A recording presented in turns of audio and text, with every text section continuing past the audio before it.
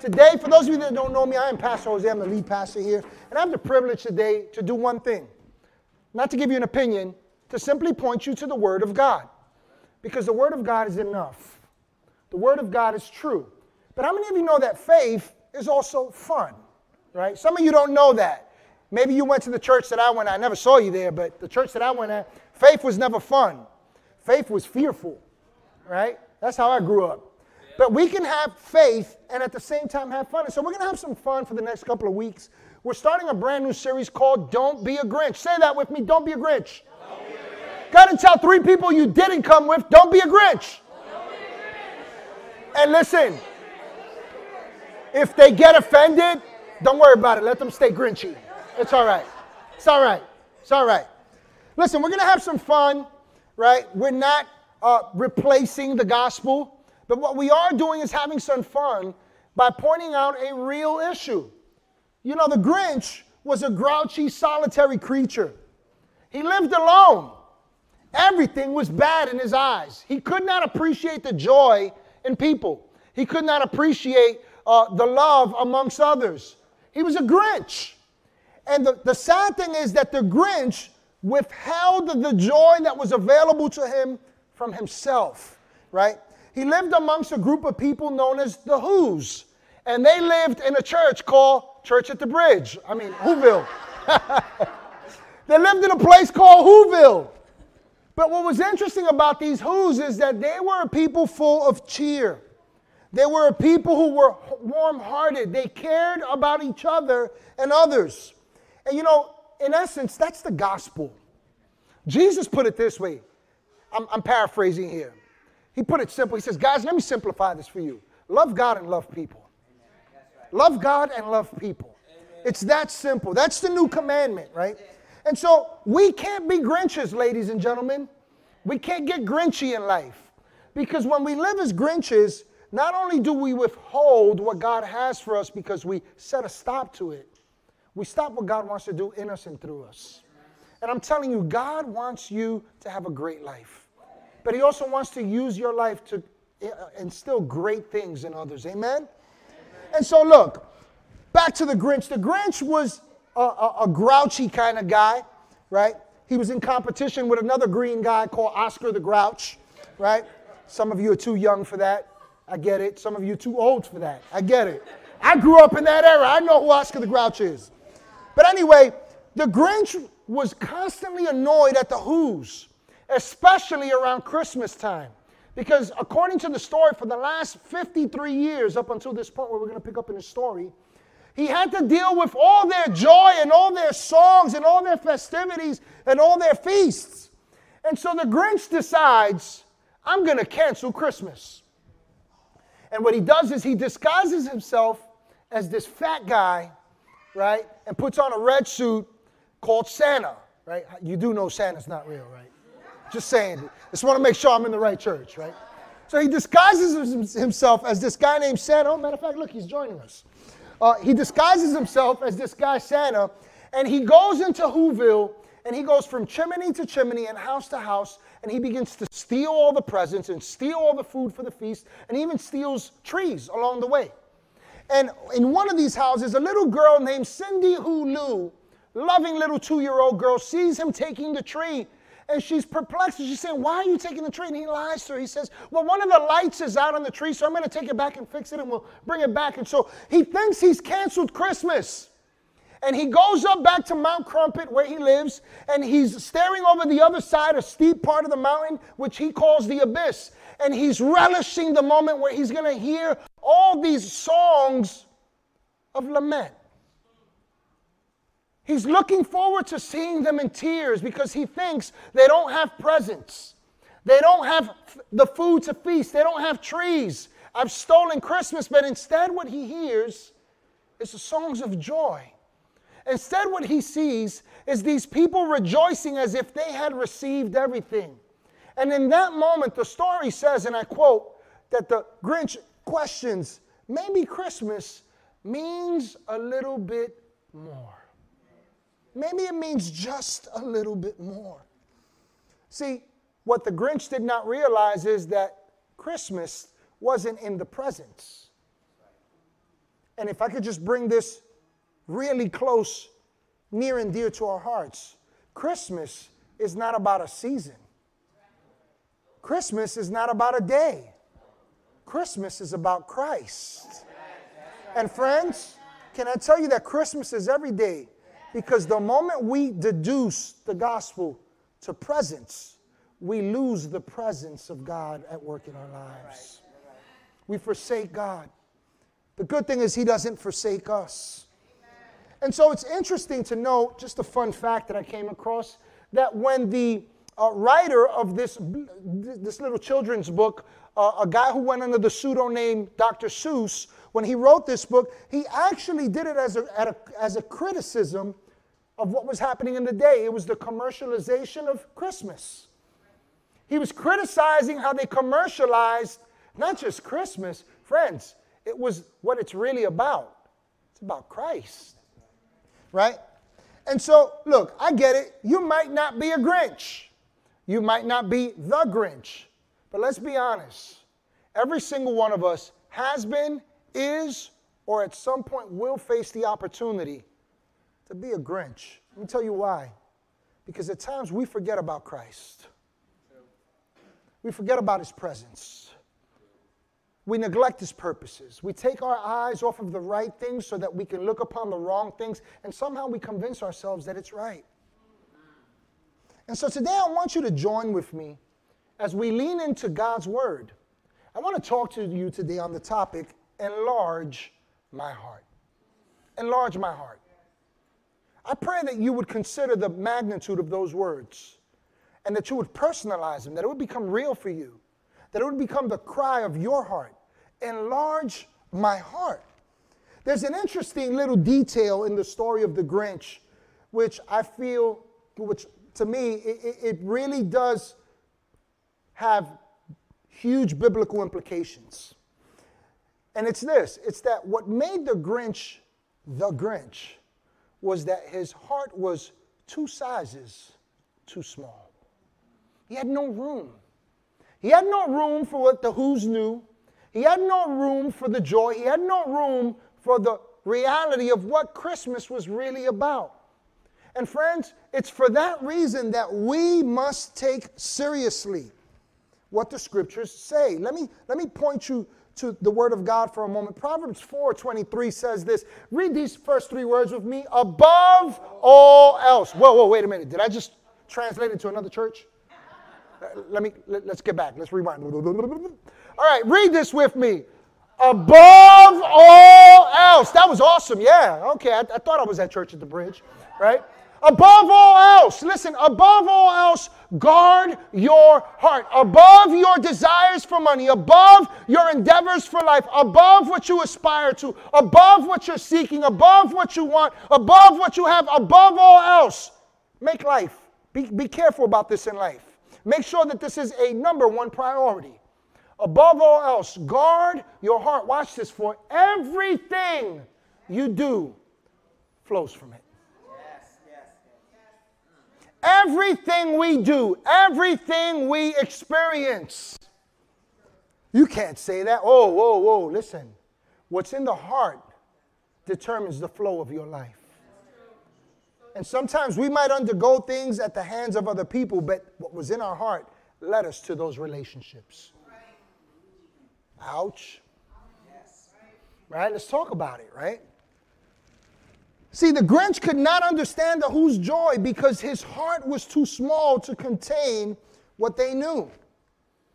And what I love about the Scriptures is that when the Scriptures talk about the heart, it's not necessarily talking about the organ beating in our chest. When it refers to the heart, it's really talking about the center of our affections. It's talking about where our will and desires and passions and our beliefs are not only born, but where they exist, where we conceive things. And the Scripture is telling us that we should guard our hearts. Because you see, what we allow in our hearts determines what we become in life. It affects us. And so we must be careful to understand the joy that it is to have life with Christ, to be in relationship with God. Because if we don't, like the Grinch, our hearts will grow cold. Our hearts will shrink. And you know what that means? We won't have room for God. But more than just room for God, we won't have room for the purposes and plans, the blessing, the provision, the wisdom, the strength, the healing, the power of God. I don't know about you. I'm not interested in being a Grinch. Got to tell somebody if you believe that. Don't be a Grinch. Yeah, don't be a Grinch. Now, the scriptures give us a great example in this regard through the life of a man. This guy was a big man with a small heart. The book of Matthew records that at the birth of Jesus, at the coming of the Savior of the world, that there was a man in Judea who was the ruling king. This man's name was Herod, but it wasn't just Herod. His name was Herod the Great. Everyone knew him as Herod the Great. You know what's crazy? It was a self-acclaimed title. Can you imagine somebody introducing themselves and say, hey, how you doing, man? My name is Jose the Great. You call me Jose the Great. Right? Jose the Great. Like, think about that. This guy went around introducing himself. Self-acclaimed the Great. But the reality is that there was a reason for that. You see, in his heart, he saw himself as bigger than life. And because he was the biggest thing in his life, there was no room for anything else.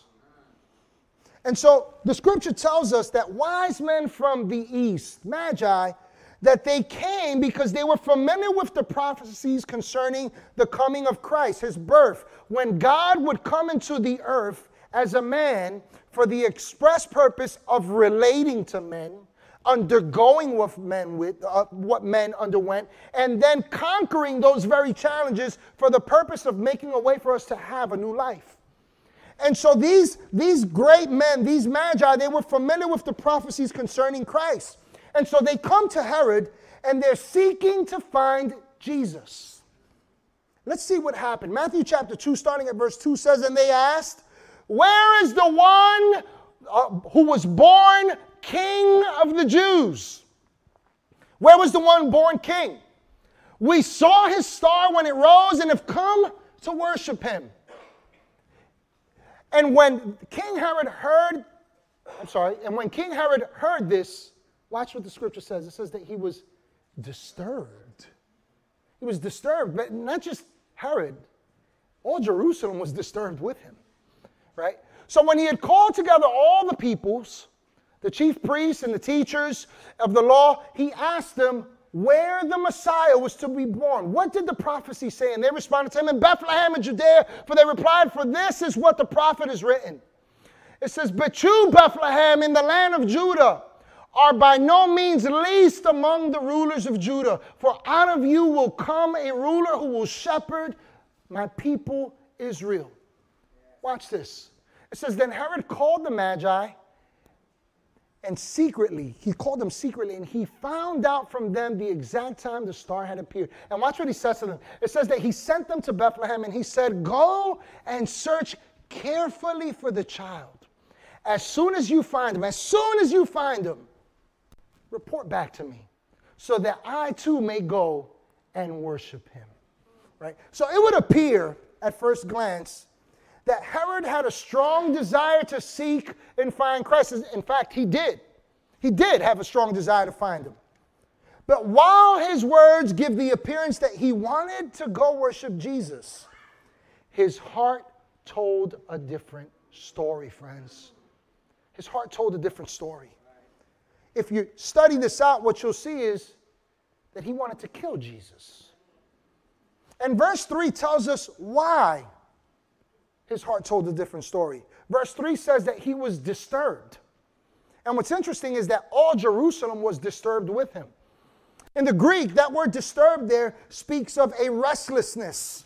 It speaks of a distress. It speaks of being struck with fear and dread and agitation and inward commotion. In other words, he heard this and it completely rocked his world. And the question is why? And I'll tell you why, friends. It's because he had no room for another king. For another king to come into Judea, into the region, meant that he couldn't be king.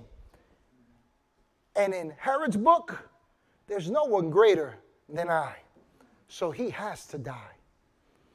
If you look at this more so, and I'm not going to dig into this too much, what you'll see is that Herod could not find out. The Magi, they were warned by God and they went another way. They didn't go back to him.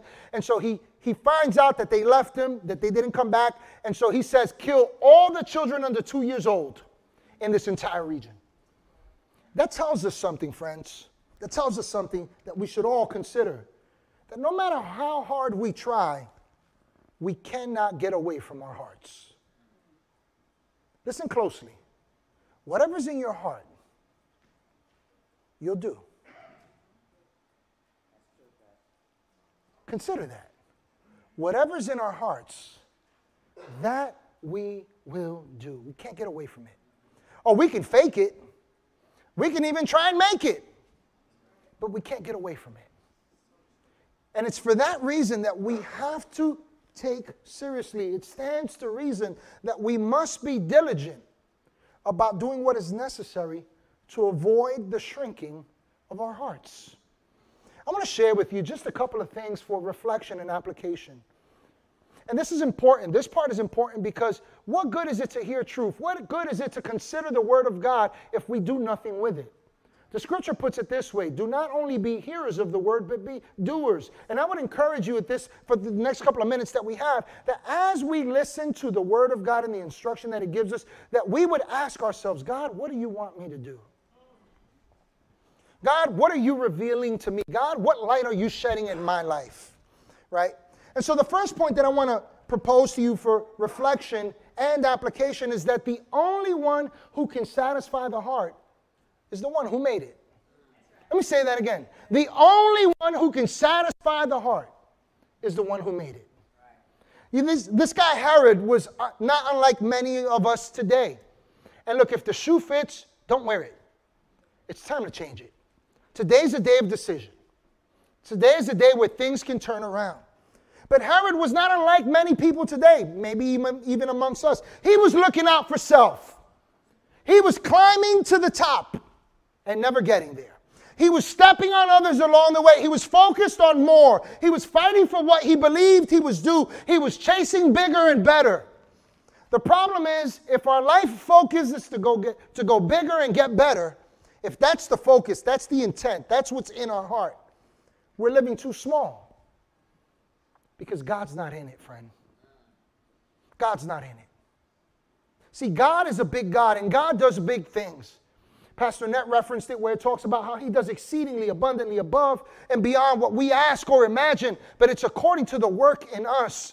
And oftentimes what's working in our hearts becomes the very limit to what God wants to do. Go ahead and tell 3 people, get out the way. Tell somebody else, get out the way. Get out the way. You know, like Herod, the thought of a king in our lives, for some of us, it's offensive.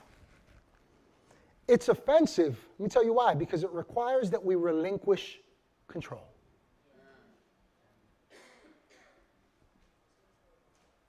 That we relinquish leadership of our lives. That we relinquish plans that we made for our lives. Right. Not God. That we relinquish control. And you know, control is something that the Grinch has struggled with. Control is a con. Control is a con. You know why control is a con? Because control convinces us that we're good on our own. Control is a con because it contradicts the plans and the purposes that God's word reveals for our lives. Control is a con because it contracts the heart by means of our own hands, by means of our own lives. Listen, you can crush your life. And while God is all powerful and all good, He's also true to his word. He will not take control that you will not let him have. That's right, Pastor. See, control is a con. Herod had a heart 2 sizes too small. And as such, he would not make room for what God wanted to do in his life. Don't be a Grinch, friend. Don't get Grinchy. Don't stoop that low. God has more for you. But you see, it is within the power that work in you. And so Proverbs 14:12 puts it this way. There is a way that seems right to a man. Let me translate that for you in layman's terms. There's our plan. But its end is the way of death. Its end is the way of death. And what I want you to see, according to the scripture as we're looking to it, is that control kills. Control kills. And control kills by our own hand, by our own decisions, by our own stubbornness, by our own ignorance of the truth.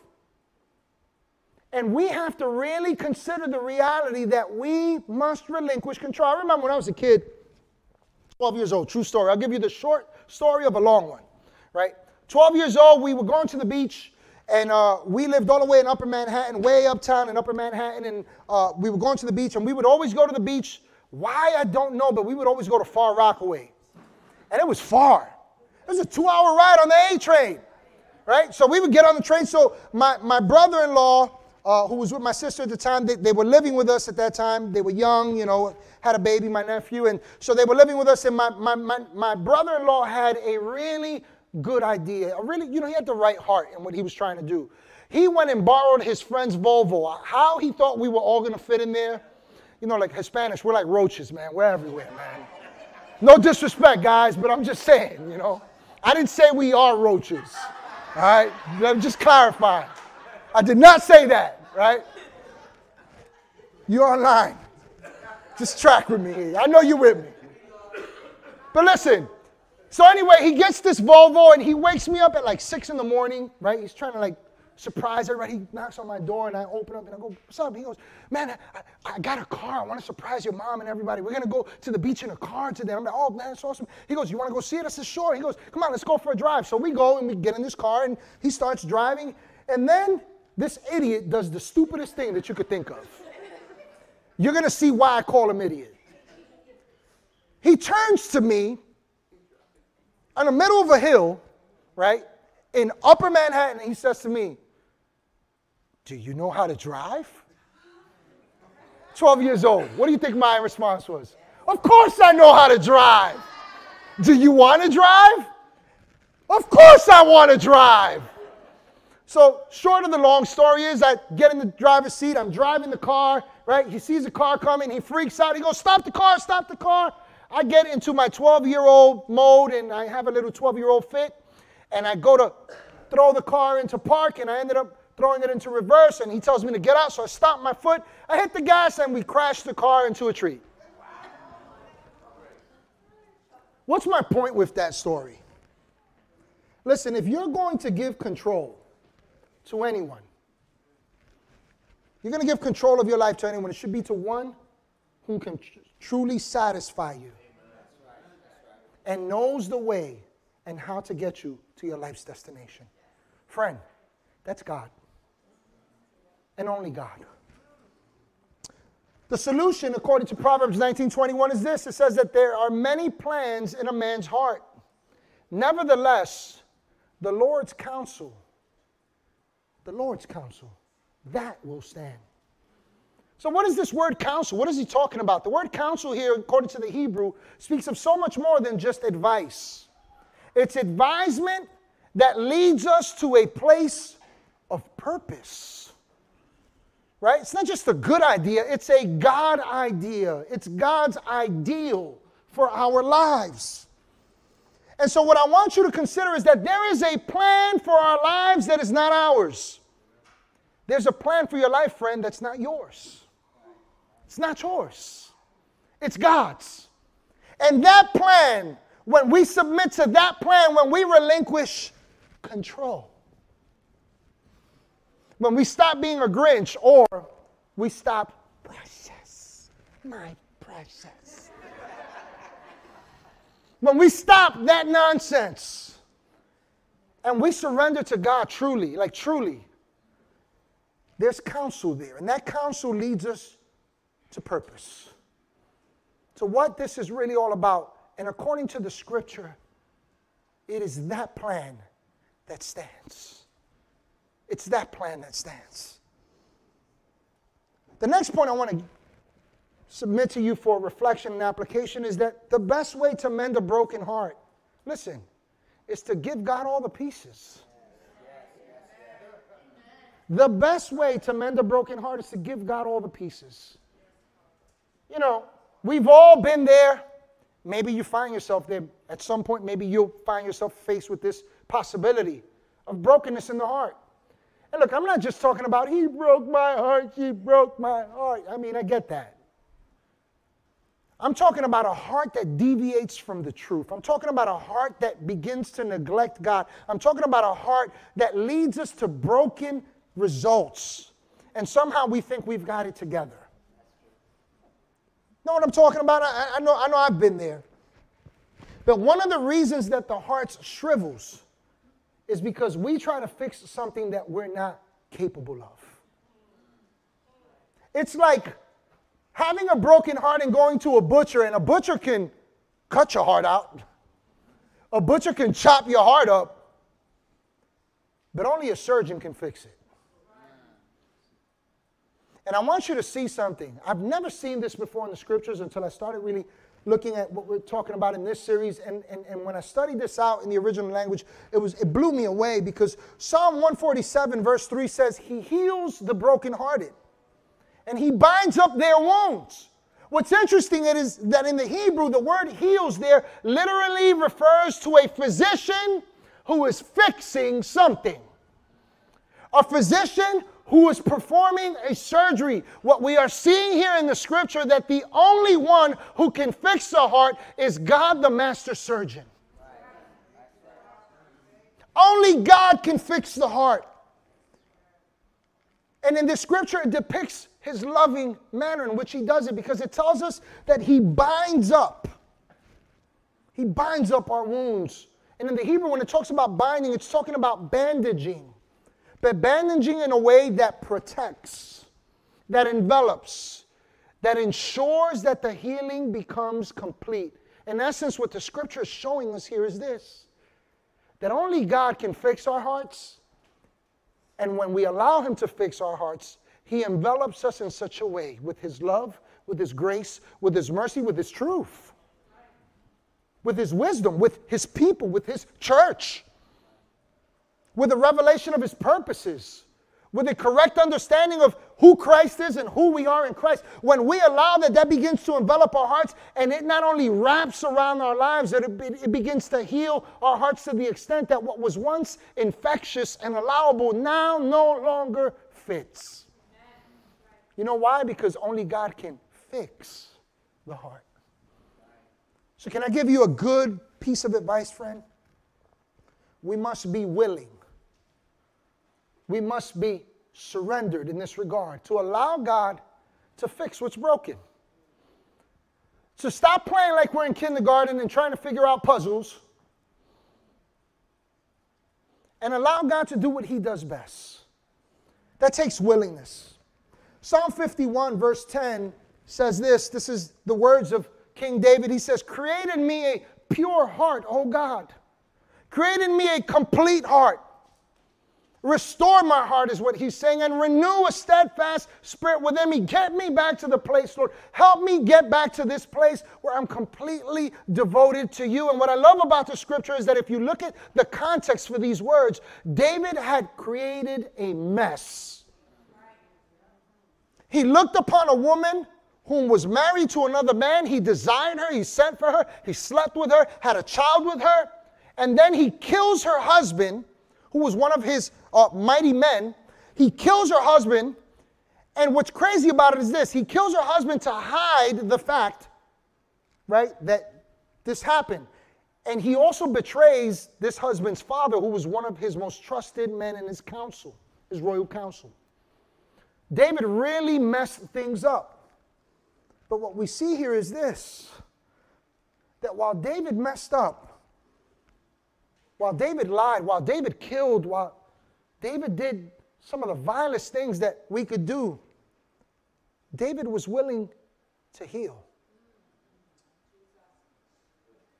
He was willing to heal.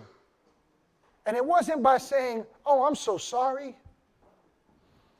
Let me restore some lands to you and your family. Let me make sure your family's taken care of. No, David turned to God and he said, God, create in me a pure heart. God, I'm willing. It's the very reason why David till this day is remembered, not for his mistakes, but for the lineage that came from him, the Christ. Friend, that's our story too. God redeems and restores the broken heart.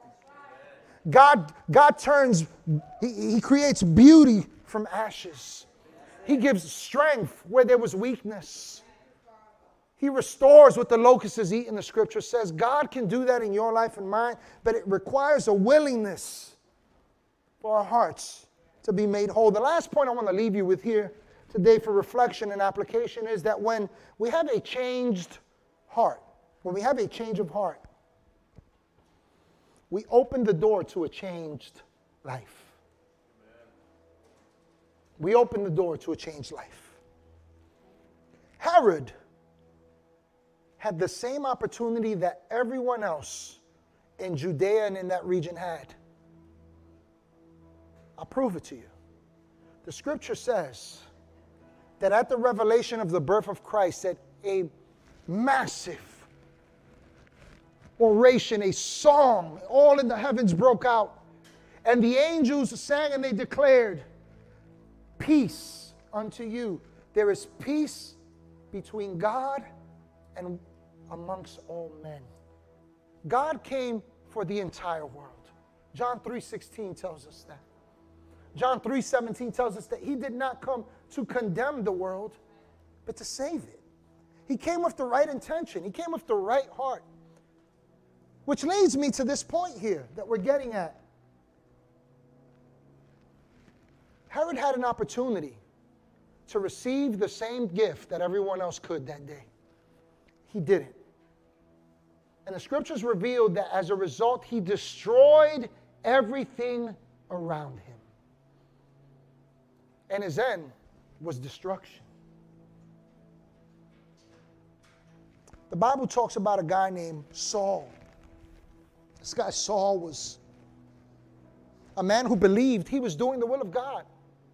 He was so convinced by the con that had been run on him that God wanted only Jewish people to know him. That when he heard about this group of people that began to arise called Christians, these churches that began to rise up, he was seething with anger. So he went on a life mission to kill Christians, to kill God's people. You see, he didn't know it though, because he had no room for God. Well, one day while he's on a road to a place called Damascus, he has this encounter. He gets knocked off of his horse, and there's this light that's shining. It's so bright that the scripture says that it blinds him. It leaves him blind. And he hears an audible voice that everyone else around him heard with him in his company. And the voice said, Saul, Saul, why are you persecuting me? And Saul says, who are you, Lord? Who is this speaking to me? And Jesus introduces himself to him, and he says, I am Jesus, the Christ. I'm the one you're trying to kill. You're trying to cancel, not just my message, you're trying to cancel who I am. I love what Acts 9:6 says in the first half of it. It says, so he trembling and astonished said, Lord, what do you want me to do? Listen, this is a life-defining moment in this man's life. God, what do you want me to do? God, what do you want me to do? I've done it all. I thought I knew you. I thought I knew what your life plan was for me. I thought I had it all together. And it was at this point that Saul was transformed in his heart.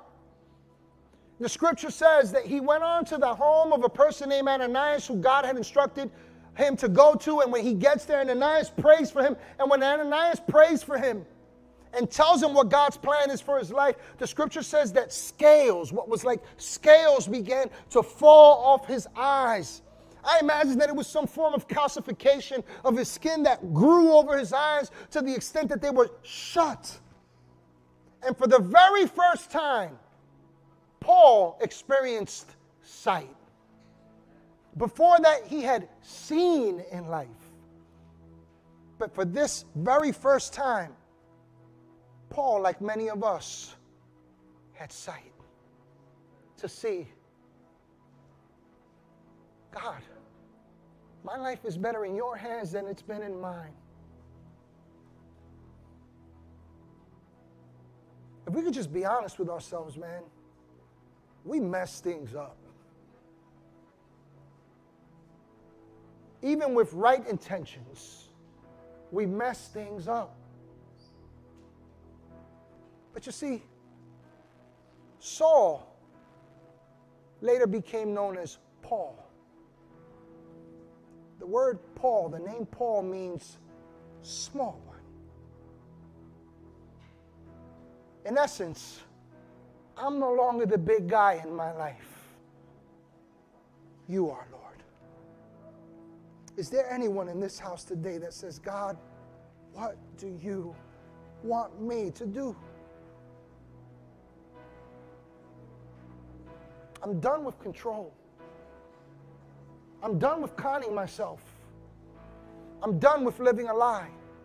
Let's stand here today as we come to a close. I believe that what we have right now is a holy moment. A holy moment. And I say that based upon the fact that the scripture says that it is in the hearing of the word that faith comes. See, what God wants to do in our lives through faith and by faith is born out of hearing God's word. And today we all have the same opportunity. We've all heard the truth in the scriptures. And in the hearing of that truth, we're faced with a reality.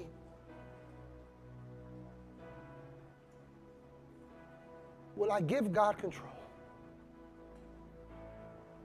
Will I enlarge my heart to make room for you, mighty God? See, the issue isn't God, because even when we don't fit, He's still present.